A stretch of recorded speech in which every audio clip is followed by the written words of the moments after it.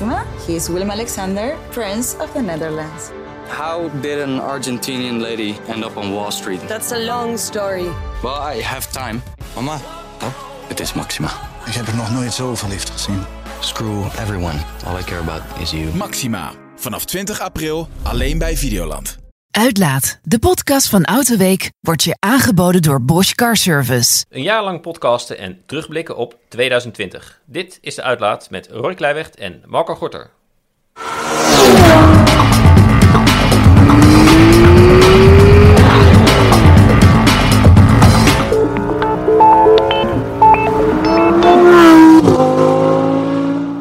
Dag en welkom bij de Uitlaat, de podcast van Autoweek waarin we je meenemen achter de schermen van de automotivewereld en ons werk. Marco, welkom, de laatste podcast van het jaar alweer. Wat mij betreft genoeg reden om eens terug te kijken op het eerste jaar. Om te beginnen toch even de podcast zelf. Inmiddels zijn we al ver voorbij de 50.000 downloads. Waarmee ik toch wel durf te zeggen dat het niet alleen mijn moeder is die luistert. Bovendien luistert die volgens mij niet eens. Dus een geslaagd projectje denk ik, een jaar verder.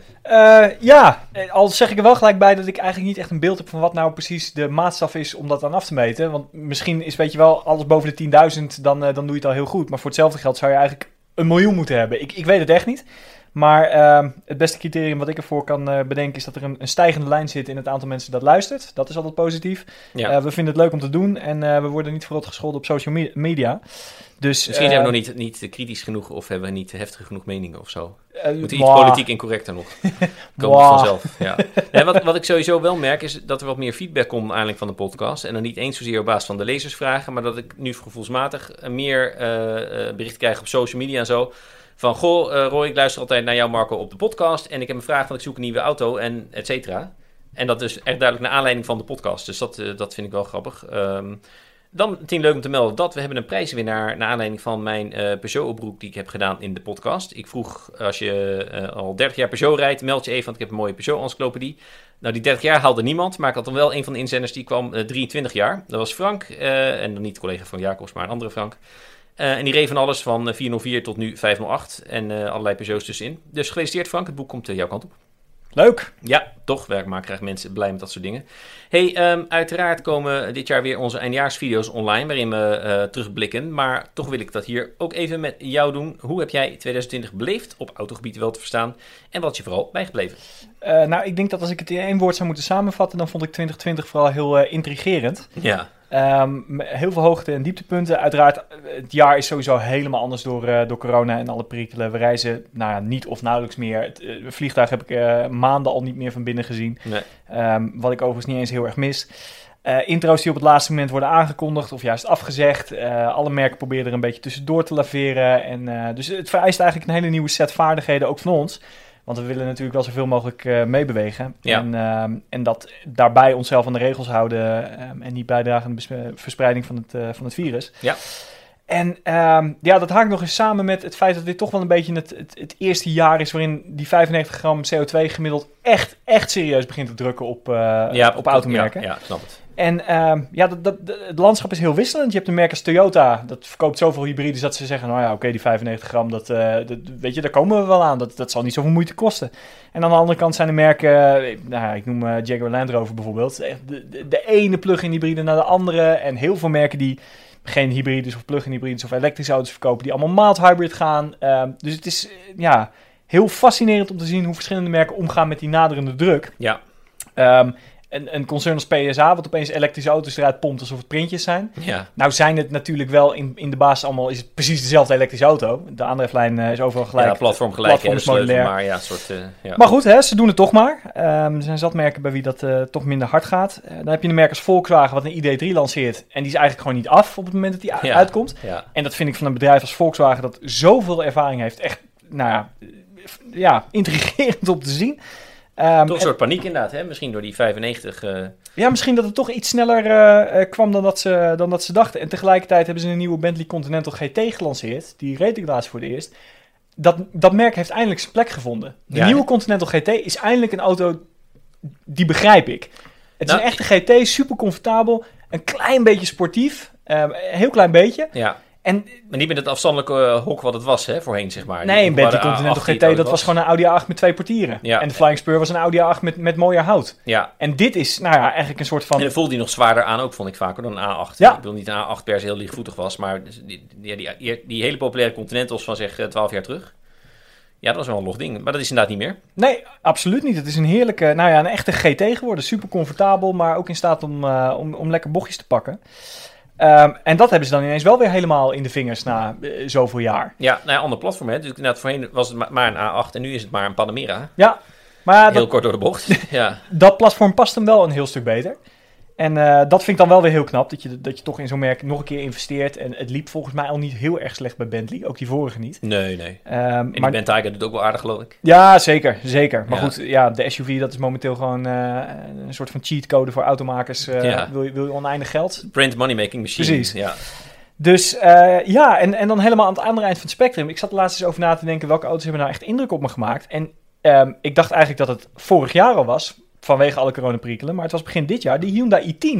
Oké. Dat is nou echt een auto waarvan ik denk van, die is zo lekker gewoon gebleven, dat die eigenlijk wel heel erg goed is. Ja, en sowieso dat die natuurlijk in het aansegment, top 2, zullen we maar zeggen, even kort door de bocht. Hè. De aandrijflijn vinden we niet helemaal alles in Nederland, maar dat enige segment waar de Koreanen gewoon nu structureel een beetje de winnaar zijn. Altijd. Ja. Dat was de vorige i10 al. Maar de nieuwe i10 is zo goed dat die 6 jaar geleden in het bezigment had kunnen meedoen. Ja, precies. Behalve dan die motor. Ja, dat klopt. Hè. Dan hebben ze elders nog de 1.2 die in Nederland door BPM waarschijnlijk niet krijgen. Anders was dat ook nog verholpen, misschien.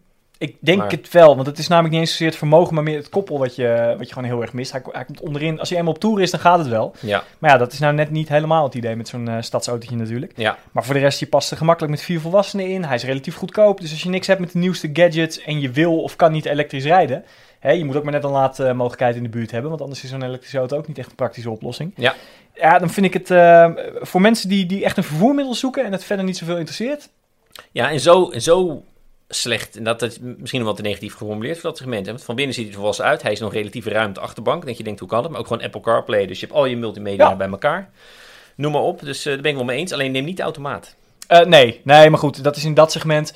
Eigenlijk waren de vorige i10 en de Kia Picanto, die hadden nog zo'n hele oude 4-traps automaat. Ja. Dus die was onbetaalbaar door de BPM, maar dat was wel heel fijn. Weet je? Het is traag als dikke poep, maar maakt het uit voor een stadsauto. Nee, eens hoor. En je moet nu echt niet doen. Koop dan gewoon een occasion, dus noods een B-segment met een wel fatsoenlijke automaat. Hey, en wat ik leuk vind, dat bedenk ik eigenlijk nu ter plekke, in aanleiding van jouw Bentley-verhaal.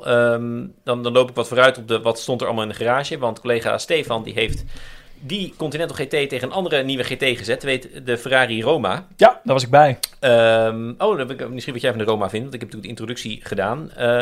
Maar wat hij zei, en dat vond ik heel intrigerend, een nieuwe wereld. Kijk, Bentley is nog niet bepaald een heel hip merk geweest, zeg 10 jaar terug. Terwijl wat grijze mannen met veel geld, weet je.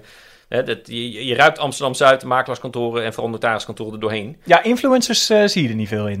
Nou, maar dat verandert dus. Want ze zei ook dat die dus van de jeugd, die hadden meer aandacht voor die Bentley dan voor die Ferrari. Moet je nagaan. Ja, en de grill van de ding is inderdaad zo bling dat het valt op. Maar dat vind ik dus interessant, want dat geldt voor mij wel meer merken. Want kijk eens naar Rolls-Royce en de huidige Ghost Black versions, of heet dat ding.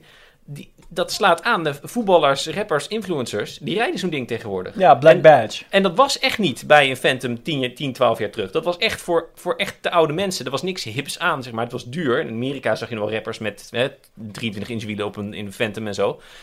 Ook de Phantom Cabrio's, ook zo geweldig iets. Maar je merkt dus dat merk in een enorm tempo soort van aan het verjongen is. En dat vind ik, of het nou bewust is of niet, ik vind het toch knap. Ja, dat is ook zo. En ik denk dat, ik heb het bij Mini is daar denk ik het beste voorbeeld van. Je kunt een auto niet cool noemen. Je kunt hem niet cool marketen. Nee. Op een gegeven moment moet hij gewoon cool zijn. Ja. En dat wordt bepaald door, niet eens vaak de mensen die hem kopen, maar bijvoorbeeld rappers die het in een videoclip gebruiken of voetballers die erin gaan rijden. En dan is het ineens cool. Ja. En dat is met Audi lukt dat bijvoorbeeld ook heel goed. Ja, zeker. Dat zijn auto's die, als ik heel eerlijk ben, ik vind ze niet objectief beter geworden de afgelopen 10, 15 jaar.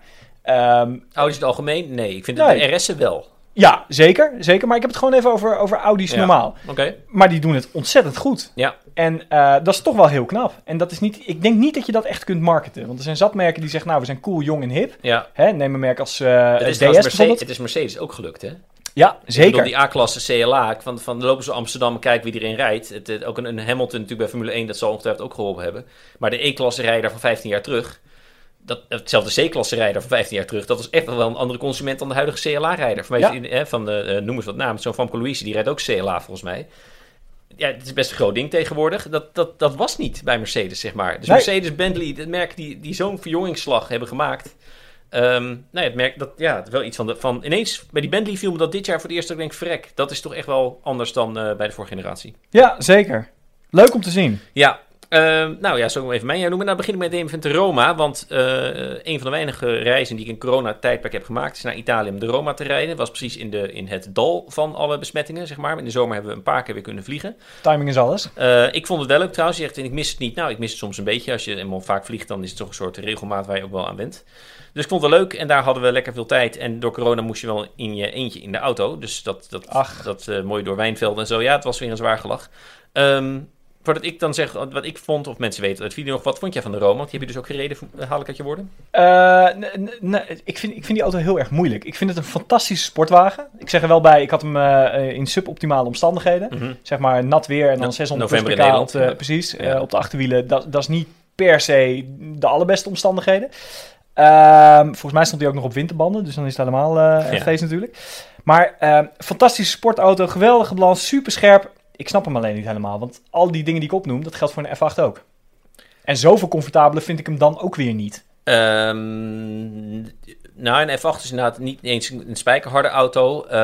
Wat Ferrari zelf zegt, kijk, met een Roma kan je nog enigszins fatsoenlijk bij een restaurant komen aanrijden. Met een F8, en het is net alsof je met je lul uit de broek aankomt lopen, zeg maar. Dat is een beetje het deel van het idee. Want er zijn gewoon mensen die spreekt het hele begrip van Ferrari wel aan, maar die vinden zo'n Ferrari met middenmotor, dat vinden ze gewoon, ja, hoor eens, daarmee ga ik niet naar kennissen. Dat is gewoon te gênant voor woorden. En dan kan ik wel een beetje inkomen. Ik vond die redenering kon ik wel volgen. Ik dacht eigenlijk dat je ging zeggen toen je zegt ik snap niet wat moet hij naast de Portofino. Dat vind ik dan weer logisch. Maar dat was een beetje het vervolg van mijn verhaal. Ik had hem begrepen op het moment dat die besturing niet zo Ferrari was geweest. Want zo is niet zo hyperdirect. Ja, het is echt elke keer dat je aan je stuur draait of denkt aan draaien, dan sta je al zo'n beetje achterstevoren. En dat past heel goed bij een F8. Ja. En dat maakt ook dat het een briljante sportwagen is. Want toen het asfalt eenmaal opdroogde naar wat je ermee kan op winterbanden in koud weer, het is echt, het is gewoon walgelijk. Ja. Maar net wat ik zeg, de dingen die je het meeste opvallen, de scherpte, de directheid, de grip, dat geldt allemaal ook voor de F8. Ik had hem veel meer begrepen als hij comfortabeler was geweest. Ja. En, de F8 hadden wel een stukje verder, toch hoor, qua agressie en capaciteiten, zeg maar. Ja, die heb ik ook gereden. Ja, oké, nee, dat is niet waar. Ik heb de 488 gereden. Ja. Maar goed, dat verschil is niet, dat is geen wereld. Openbare weg, met dit weer merk je het niet heel snel, laat het zo zeggen. Nee, ja. En dus ja, ik vind het een mooie auto. Ik zie mezelf dat toch niet doen als ik de staatsloterij win. Oké. Dan denk ik dat ik toch liever een 812 heb. Ja, nou dat is interessant. Die is natuurlijk wel een tikkie duurder, zullen we maar zeggen. Ik denk wel 1,5 ton erbij of zo. En Ferrari zegt, en de 812 delen ze ook niet in bij de GT's. Hè? Dat zijn dus, zeg maar, de Roma, de Portofino M, zoals die nu heet, en de GTC4. En de 812 zit eigenlijk bij de sportwagens. Dat is natuurlijk eigenlijk gewoon een soort hypercar vermomd in GT-koets. Want als je het hebt over heftigheid op de achterwielen, is 800 pk is nog wel wat heftiger. Ja. En die is van binnen ook duidelijk minder mooi dan de Roma, zeg maar. Die is gewoon net wat warmer uitgevoerd en... maar goed, dan gaan we helemaal afvragen of ik zou ook altijd 812 nemen, maar dat heeft andere redenen. Ik snap de Roma wel een beetje als concurrent voor een 911 Turbo, waar een BMW M8 tegenwoordig echt een zwaarlijvig hok is, weet je wel. Dan komt ineens een Roma die ik vind hem GT genoeg, op lange afstand is het te doen. Zeker met die bumpy road setting en qua koppel op lage toeren. Plus hij heeft nog wel het sportieve wat bijvoorbeeld een M6 van 2 generaties terug wel had. Ja, ik volg je redenering, maar ik vind het verschil net even iets... Laat ik het zo zeggen. Stefan had hem dus in een verhaal met de Bentley Continental GT. Ja. En omdat ik een hele fijne collega ben, zei ik help wel even met het opnemen van de video. Ja, doe je altijd met dat soort testen. Ja, heel hulpvaardig. Dus, zo ben ik. Ja. En ik had met allebei die auto's gereden en ik ontzettend veel respect voor die Ferrari. Fantastische sportwagen, maar die Bentley lijkt veel beter te weten wat hij wil zijn. Namelijk een super comfortabele GT. En je kunt daar tegenwoordig zo prima bochtjes mee pakken dat die extra scherpte, die zou ik niet missen. Op het moment dat ik die extra scherpte namelijk zou zoeken, dan zou ik gelijk de extra normaal gaan en naar een F8. Nee, oké, maar als je vergelijkt dan die Roma met een 911 Turbo. Dat vind ik namelijk echt de concurrent voor die auto. Ja, heb ik ook liever een 911 Turbo. Veel makkelijker instap, je zit er lekkerder in. het multimedia systeem is ongeveer 1000 keer beter. Ja, maar om je een beeld te geven, is een Ferrari Roma heeft dus, voor degenen die nooit in een Ferrari Roma hebben gezeten, die heeft een soort touch knopje op het stuur. Ja. Dat is geen fysieke knop. Dus op het moment dat jij je auto ontgrendelt... Weet je wel wat met Mercedes ook nu... Ja. Maar op het moment dat je je auto ontgrendelt, dan ligt er dus een deel van je stuur ligt op. En dat is het schermpje waar je de auto mee moet starten. Maar als je dan niet op tijd instapt, dan verdwijnt dat knopje en kun je de auto niet meer starten. Dus als je dan ingestapt bent en het lukt niet, dan moet je uitstappen, de auto op slot doen, weer ontgrendelen en dan pas kun je de auto starten. En dat soort dingen heb je dus in een Porsche niet. Nee, oké, maar dat is gewoon een klacht over, zullen we maar zeggen, Italiaanse passie in het design. Maar het staat even los van de kwaliteiten die je net noemde, van de Roma. Dat vind ik er echt bij horen. Okay. Ik vind dat als je een auto hebt die je in de markt zet voor de Ferrari voor elke dag, dan moeten dit soort dingen dus ook juist kloppen, vind ik. In een F8 is het chassis en de sportiviteit, dat is zo goed dat, verouderd multimedia systeem. Kijk, ik ben niet helemaal met je oneens, maar dat is inderdaad hetzelfde niveau waarom we, voor mij, ik geldt voor jou ook, een Alfa Giulia niet zouden nemen, ondanks het feit dat het een geweldige rijderssedan is, maar het feit dat multimedia komt uit 1991. Voor en de stoelen zitten gewoon niet lekker. En als je niet lekker in een auto zit, dat zijn het soort dingen die dan gaan tellen. Als je de auto zo in de markt zet, vind ik dat ook mag tellen. Oké. Nee, ik ben het met je oneens. Ik vind de Roma echt een geweldig heerlijke auto en ik zou mezelf echt voor dagelijks gebruik wel zien gebruiken. En een 812 voor dagelijks gebruik is op een gegeven moment misschien een beetje te veel van het goede. Dus daar zit voor mij dan de nuance. En ik zou hem zeker eerder een Roma nemen dan 911 Turbo. Maar goed, er komen een discussie die we dit jaar vaker hebben gevoerd. Dus laat ik daar niet te veel iets met GT3 en zo. Dus laat ik daar niet te ver op ingaan. Laten we even doorgaan met dit jaar. Wat mij opviel, jij noemde al de ID3, die natuurlijk te gehaast is. Ik ben wel benieuwd, voor mij had collega Lemkes deze week de ID4. Ja, dat klopt. En wat vond hij dan daarvan? Want Cornelis reed hem al heel kort in Duitsland. Een soort semi-prototype, even een uurtje. Zijn eerste indruk was, lijkt toch wel beter te kloppen dan de ID3 op het moment. Wat zei Jan Lemkes? Weet je Jan Lemkes zei eigenlijk precies hetzelfde. Eigenlijk had de ID4... Eigenlijk had de ID3 de ID4 moeten zijn. Als ze nu met de ID3 waren gekomen en die was in zeg maar compleetheid wat de ID4 nu is, dan had je ons nergens over gehoord. Want die auto is gewoon af. Alles werkt, systemen zitten erop. Ja. Schermen vallen ook niet om de haverklap uit.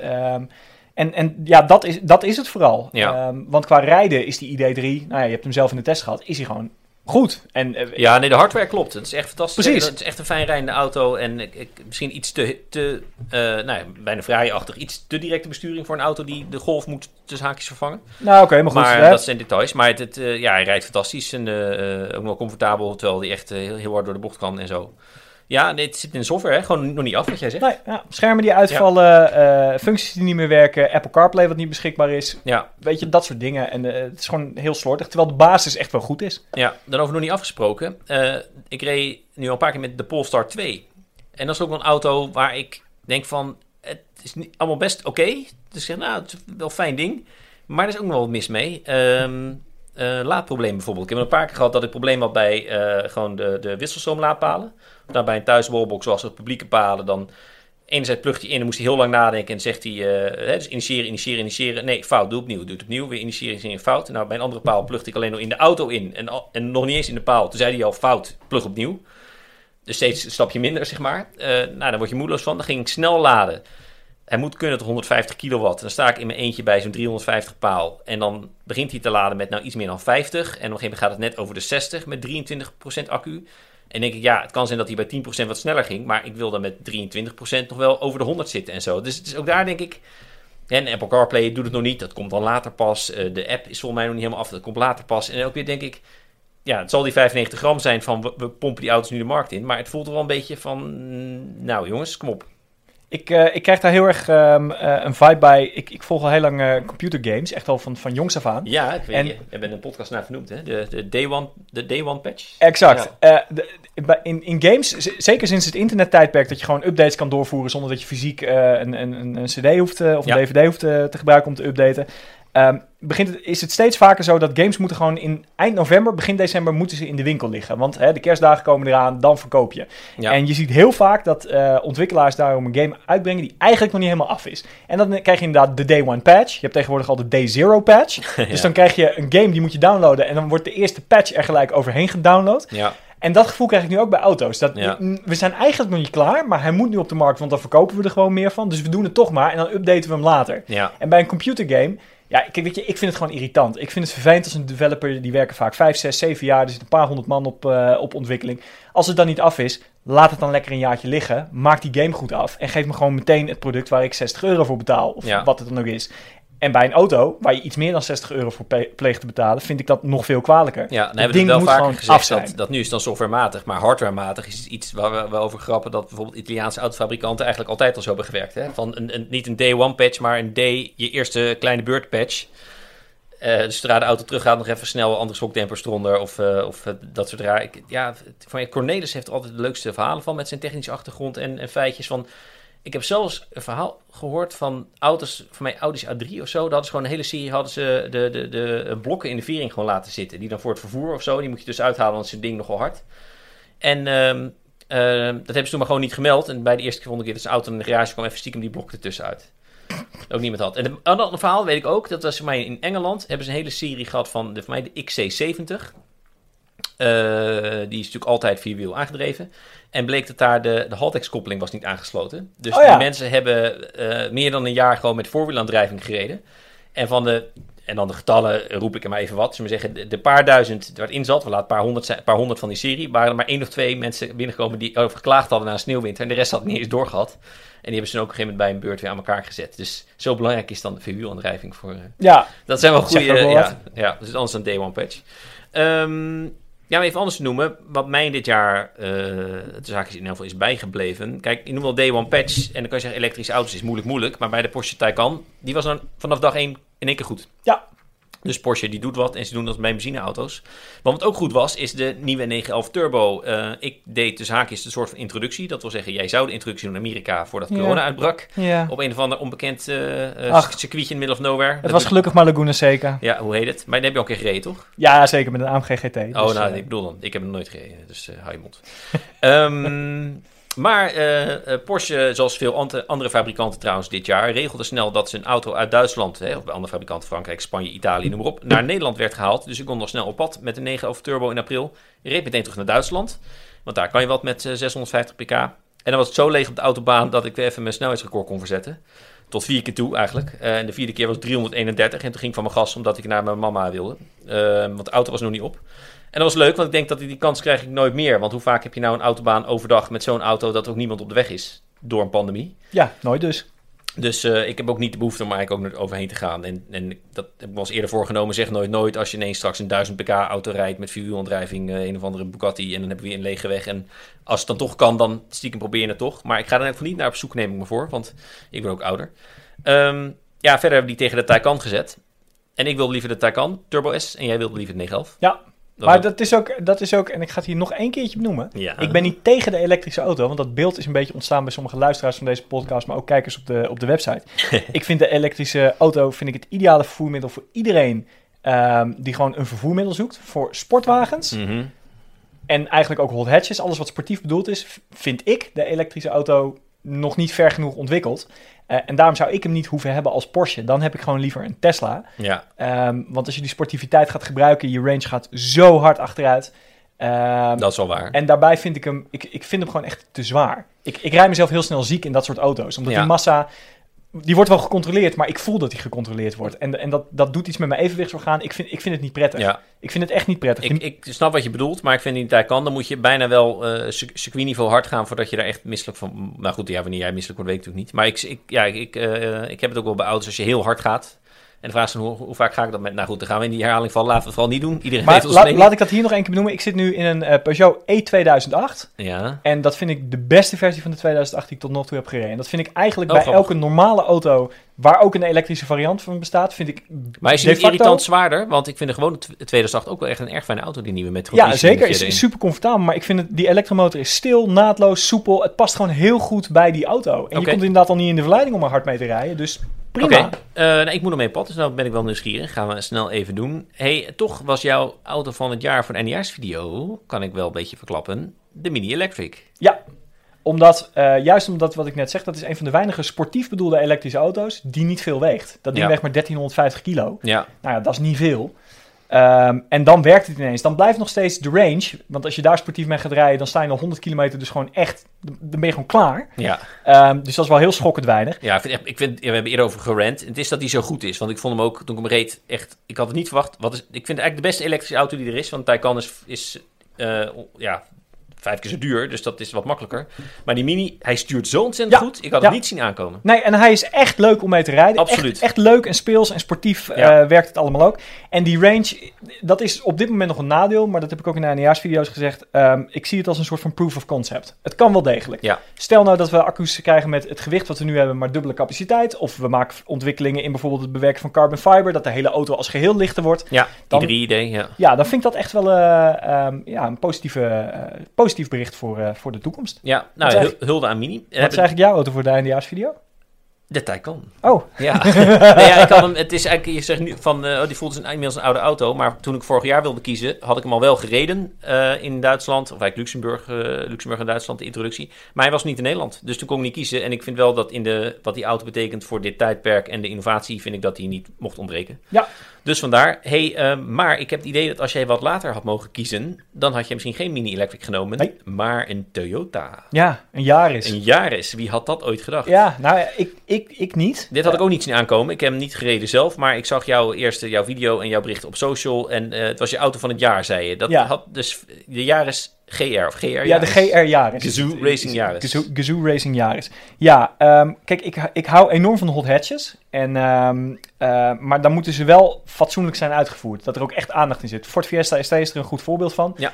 Daar is zoveel aan verspijkerd ten opzichte van een normale Fiesta. Die verdient het. En bij sommige andere hot hatches heb je toch een beetje het idee van, hij kan hard rechtuit en op zich gaat hij ook wat bocht op, maar het is niet leuk, het is niet speels, het is niet spannend. Je kan net zo goed een dikke diesel nemen, bij wijze van. Mm-hmm. En met deze Yaris, dat is echt, dat is een beetje het compleet tegenovergestelde. Alles aan dat ding is bijzonder. Het heeft heel veel weg van de Ford Focus RS. Er is zoveel aan verbouwd dat het eigenlijk geen Yaris meer is. Nee, precies. Alleen de koets klopt nog. Nee, gewoon zelfs die klopt niet, want het is de enige die als 3-deurs krijgt. Ja. Dus zelfs dat niet. Er zit een carbon fiber dak op een Yaris. Ja. En dan een vierwielaandrijvingssysteem wat ook echt meer vermogen naar achteren kan sturen dan naar voren. Nou, je moet het performance spec erbij nemen. Dat is wel echt essentieel, want anders dan is het nog steeds wel leuk, maar dan is het niet zo bijzonder. Mm-hmm. Maar met dat performance spec heb je sperdifferentieel voor en achter. Als het nat is, dan trek je gewoon power slides. In een Yaris. Ja, als je dat voor elkaar krijgt, dan laat je wel zien dat je echt heel veel liefde hebt voor engineering. En dat kan ik waarderen. Maar het is echt als dan, en dan zeg maar, is het niveau BMW M3 of het niveau M3 GTS, zeg maar? Van hoe erg is die Yaris verspijkerd? Ja, Focus RS zeg je eigenlijk al, hè? Dat is wel meer dan terwijl een Focus ST hebben altijd gezegd, dat is echt geen brave middenweg. Nee, dat is gewoon een hele goede hot hatch. Dus een RS is echt overkill, in een positieve manier. En die Yaris dus ook. Ja, dit is een beetje wat je vroeger, zeg maar E46-tijdperk, had je dat met de M3. Dat je dacht, jeetje, dat je van een relatief normale middenklasse zo'n waanzinnige sportwagen kan maken. En nou is dit, hij is vrij soft, dus hij rolt. Hij gaat ook echt op zijn gat liggen op het moment dat je gas geeft. Maar dat is lekker, want daardoor smijt je hem echt zo'n bocht in. En dan voel je ook alles onder je werken. Leuk hoor. Je hebt oneindig veel tractie en hij speels. En hier kan ik wel enthousiast van worden. En dan is een lekker bullig motortje met veel turbo gat. Nog maar 3 jaar geleden, nog niet eens, in denk februari 3 jaar geleden of zo, reed ik met de vorige generatie Yaris GRNN. En dat was ook wel gewoon zo'n goede hot hatch. En zeker als ze een beetje op semi-slicks stonden. Spanje en Castellelli circuit, wat je ook wel kent. Gewoon echt een goed gelukt ding. Maar dan, zeg maar, niveau van Fiesta ST kon hij dan wel echt gewoon goed tegenop. Of misschien, ik denk dat niveau. Misschien net tikkie sneller, maar... Ja, die was zo hyper-exclusief. Die kon je eigenlijk al... Kijk, die GR Yaris... Maar dit gaat dus nog een stukje verder. Dat is even mijn punt. Dit is gewoon echt een veel extremere auto nog. Volgens mij. Qua vermogen en... Ja, en een vierwielaandrijvingssysteem inderdaad. Maar wat dan van die GRMN wel weer heel leuk was, dat had echt een beetje zo'n achteraf in een schuurtje door een stel gekken gebouwd vibe. Een beetje bij elkaar geraapt, motor die bij een Lotus Elise wordt gebruikt, weet je wel. En dit is toch wat meer massaproductie, als ik het oneerbiedig mag zeggen. Maar dat maakt hem eigenlijk alleen maar beter. Dat je voor relatief grote productie zo'n bijzondere auto maakt. Ja, en wat is het doel? Hè? Want iedereen wil dus elektrisch en schaft wel hatches af. En Toyota komt met zo'n ding. Nou, dat is wel een aardig verhaal. Als je in het WRC rijdt, het Wereld Rally Kampioenschap, dan moet je dus een straatversie hebben van je raceauto. Ja. En die mag op bepaalde punten heel veel afwijken en op andere punten niet. En een van de punten waarop die niet mag afwijken is bijvoorbeeld de koets. Dus als je een 3-deurs wil inzetten, dan moet je ook een 3-deurs leveren. Ja. Nou, dat doet Toyota niet van een normale Yaris. Ja. Dus doen ze het hiervan. En het idee is eigenlijk een beetje van... Oké, als we nou gewoon de straatauto zo walgelijk goed maken... en ons race-derivaat is ongeveer hetzelfde als de straatauto... behalve dan op detailniveaus aangepast... dan winnen we dus alles, omdat de basis veel beter is. Ja. Dat is een beetje het idee. Ja. Nou, prima idee. Maar wegens COVID zetten ze die raceauto nu niet in. En de reglementen gaan veranderen. Dus de kans dat die ooit nog geraced wordt, is ook heel klein. Dit is nu al zo'n klassieker, dit ding. Ja, en dat je dan toch zegt van... Oké, nou ja, fuck it. We maken toch de straatauto maken we af. Ja, dat geeft hem alleen nog maar meer kudos. En wat ook opvallend is, dat wat mij bij de jaren Schrum toen zo opviel... is dat hij eigenlijk veel meer beter geluk was dan de GT86. Dat was echt een nat rotje, weet je wel. Van het stuurt leuk, maar die motor was zo gezapig. En dan was je met automaat ook dat je denkt... jongens, had het gewoon niet gedaan. Die hele auto niet. Het klopt niet. En dan heb je deze. En dan zet ik ernaast de Toyota Supra... Dan weet ik even niet meer wat jij nou vond. Maar ik vond die Supra uiteindelijk... Ik denk, ja, dit is het niet. Nou, het is te veel Z4, ja. vind ik. Ik vind het een heerlijke auto om te zien. Ik vind het echt een lekker uitbundig Japans apparaat. Maar om te rijden... Ik zette hem vorig jaar in de zomer tegen een Z4. En dat ik ook dacht van, ja... Die Z4 is iets softer. Dat klopt wel zoals hij bedoeld is. Hè? En het is een cabrio natuurlijk. Een cabrio, maar ik dacht, ja, ik weet niet wat ik hiermee moet. Ik vind het eigenlijk niks. Nee, ik vond het best... niks negatief, maar gewoon denk, ja, er zit hij heeft geen persoonlijkheid. Nee, het is te veel een BMW. En dat heeft deze dus absoluut niet. Deze GR Yaris. En dat is natuurlijk super vet, maar hadden ze denk ik niet beter andersom kunnen doen met de Supra-naam. Had daar dan al die capaciteit ingestopt. Maar goed. Ja, maar daar kun je weer niet mee racen in het WRC. Nee, en dat is blijkbaar nodig in deze tijd... dat iedereen zelfs weer uit Formule E stapt, blijkbaar. Maar goed, de tijd gaat weer hard. Dus laten we even snel nog dan gaan de wishlist. Ik stel voor, omdat het einde jaar is... dat we gewoon allebei eentje doen. Ja, weet je niet zeker? Want als we krap in de tijd zitten... dan mag jij ook een wishlist auto doen. Dan doe ik de mijne volgende keer wel. Want ik heb zo'n klassieker. Ja, maar mijn plan is eigenlijk om... maar dat wou ik hier opgooien... om met de wishlist te stoppen... en volgend jaar een andere leuke rubriek te gaan doen. Oké, nou ja, dat is ook goed. Dus dan, ik denk als afsluit doen we alle twee eentje. Tenzij we dan vastlopen.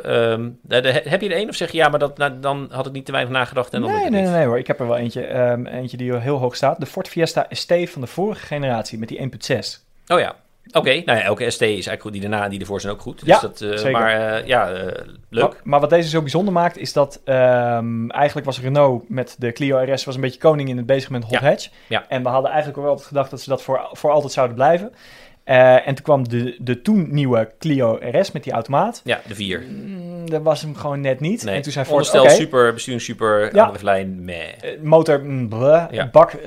Ja, bak echt verschrikkelijk, ja. En toen kwam Ford en toen zeiden ze... Oké, nou ja, wat we dan eigenlijk gewoon gaan doen... is de Clio 3 RS nabouwen... met een turboblok en een fantastische handbak. En dan zijn we klaar. En dat hebben ze gedaan. Ja. En dat ding is zo los achteraan... dat je, nou ja... op een bochtige bergenweg... ik weet nog dat ik er in de Eifel mee reed... en ik heb mezelf wel 10 keer bijna achterwaarts de greppel in zien verdwijnen... En dat is heerlijk als je zo'n auto op een gegeven moment doorkrijgt. Voldoende vermogen, altijd pret, hele communicatieve besturing. En besturing nog wel beter dan van die Renault. Hè? Renault's onderstel was altijd top. En besturing oké, maar die Ford-besturing in dat soort auto's... Heerlijk. En je voelt het zo goed. Ja, en dan zo'n handbakje waar je lekker scherp doorheen gaat. En ook een giftige gasrespons. Dat is eigenlijk wat de huidige Fiesta het meest moet ontberen. Ja. Die 3-cilinder is best leuk, maar de gasrespons is te traag. Ja, iets te loom hè, met die grote blokken melkbussen. Zeker, en zeker omdat de neus trekt natuurlijk door het sperdifferentieel naar binnen. Dus op het moment dat je gas geeft, gaat hij een beetje naar binnen trekken. En dan klapt die turbo erin, dan gaat hij nog veel meer naar binnen trekken. En dat had die oude veel minder. Dat was een veel giftiger blok om mee te rijden. En dat was iets wat ik me besefte toen ik achter het stuur van die GR Yaris zat. De reden dat die auto's zo leuk zijn, is omdat ze compact zijn. Ja. Dus als je vol aan het knallen bent, dan heb je aan je eigen weghelft genoeg. Ja, en als je precies, nou laat ik eens gewoon een doorsnee auto noemen, een Lamborghini Huracan Spider. Die is 2 meter breed. Verdraaid. We hebben hier in de Santana Bolognese weer geen rekening mee gehouden met die klacht van jou. Ja, precies. Maar als je in dat soort auto's zit, en een 911 begint dat ook al te hebben sinds de 991, die auto's zijn zo breed aan het worden, dat als je een beetje aan de grenzen komt, dan heb je eigenlijk de hele weg nodig. Ja, dat kan gewoon vaak niet verantwoord op de openbare weg, omdat je het overzicht dan dreigt te verliezen. Ja, dus reed je ook deze, je hebt wel weken gehad, want jij zegt het ook in de nieuwe Boxster GTS 4.0, en die heeft dat een stuk minder. Die heeft dat een heel stuk minder. Dat is ook een relatief compacte auto die je goed kan overzien. En dat maakt het op de openbare weg eigenlijk dikke pret. En dan is de Fiesta ST misschien wel het ultieme voorbeeld. Helemaal leuk. Nou, ik heb eentje in bijna hetzelfde segment. We noemen het kort, als we dan toch moeten afsluiten, een Ferrari 812 zou ik nog willen hebben. Oh ja. Ja, ik ben voor mij heb ik al een keer genoemd. Het zal inmiddels alweer 2 jaar geleden zijn. 2 dagen mee op pad geweest in november. En denk je, is vreselijk. Maar ik had toen de warmste novemberdag ooit. Het was 19 graden. Ik reed in de Eifel. Er was niemand. Het asfalt was nieuw. Ja, het was Walhalla. Ik heb letterlijk tranen in mijn ogen gehad van die motor. Het geluid wat eruit komt. Als je daarmee kan uitleven en de banden zijn warm, dan kan hij ook het vermogen echt best wel goed kwijt. Kijk, je kan niet vol op je gas gaan staan. Je moet een beetje doseren als in een Rotax kart. Maar wat een auto, alles klopt. Hij is zoals je hoopt dat zo'n Ferrari is. En als je dan toch een paar miljoen hebt en je gaat smijten met geld voor auto's, is dit ding zo goed. Qua auto-emotie is het echt top of the bill gewoon. Nou, atmosferische 12-cilinder, 8800 toeren. Misschien was het wel de laatste zonder elektro-ondersteuning, vermoedelijk wel in dat segment. Dat het nog kan, weet je wel.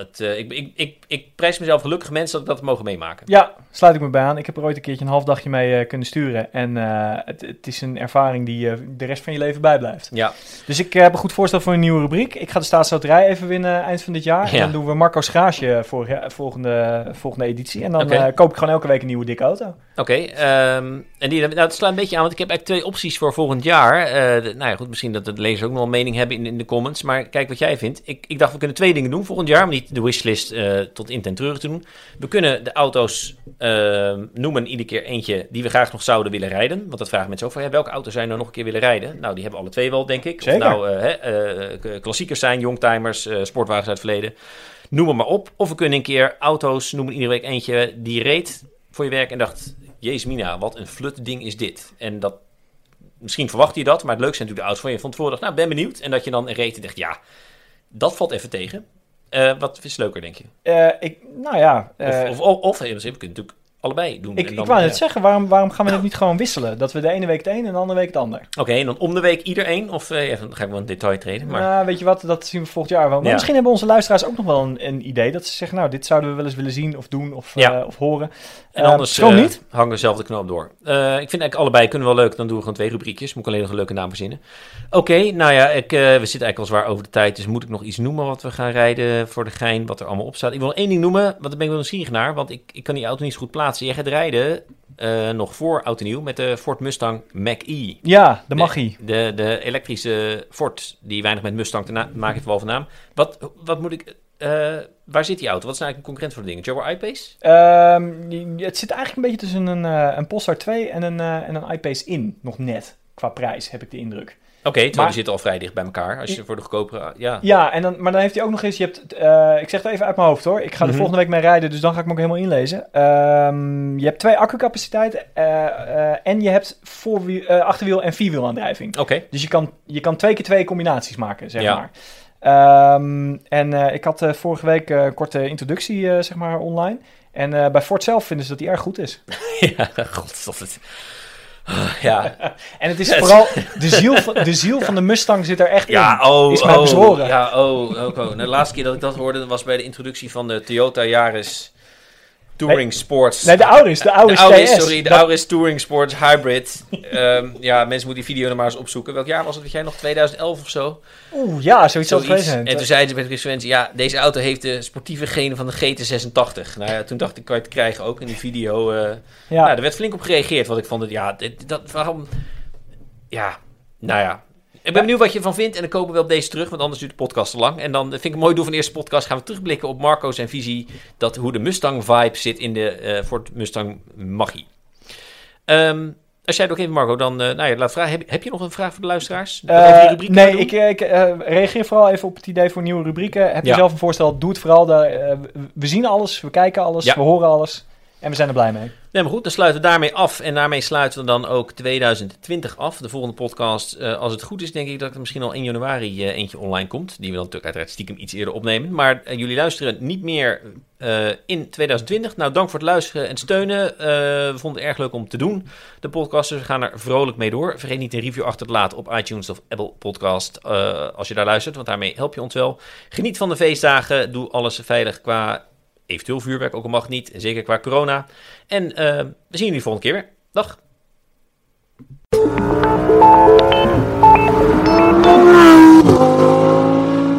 Uitlaat, de podcast van Autoweek, wordt je aangeboden door Bosch Car Service. Met meer dan 425 vestigingen zit er altijd een betrouwbaar autobedrijf bij je in de buurt. Maxima, he is Willem-Alexander, Prince of the Netherlands. How did an Argentinian lady end up on Wall Street? That's a long story. Well, I have time. Mama, het is Maxima. Ik heb er nog nooit zo verliefd gezien. Screw everyone. All I care about is you. Maxima. Vanaf 20 april alleen bij Videoland.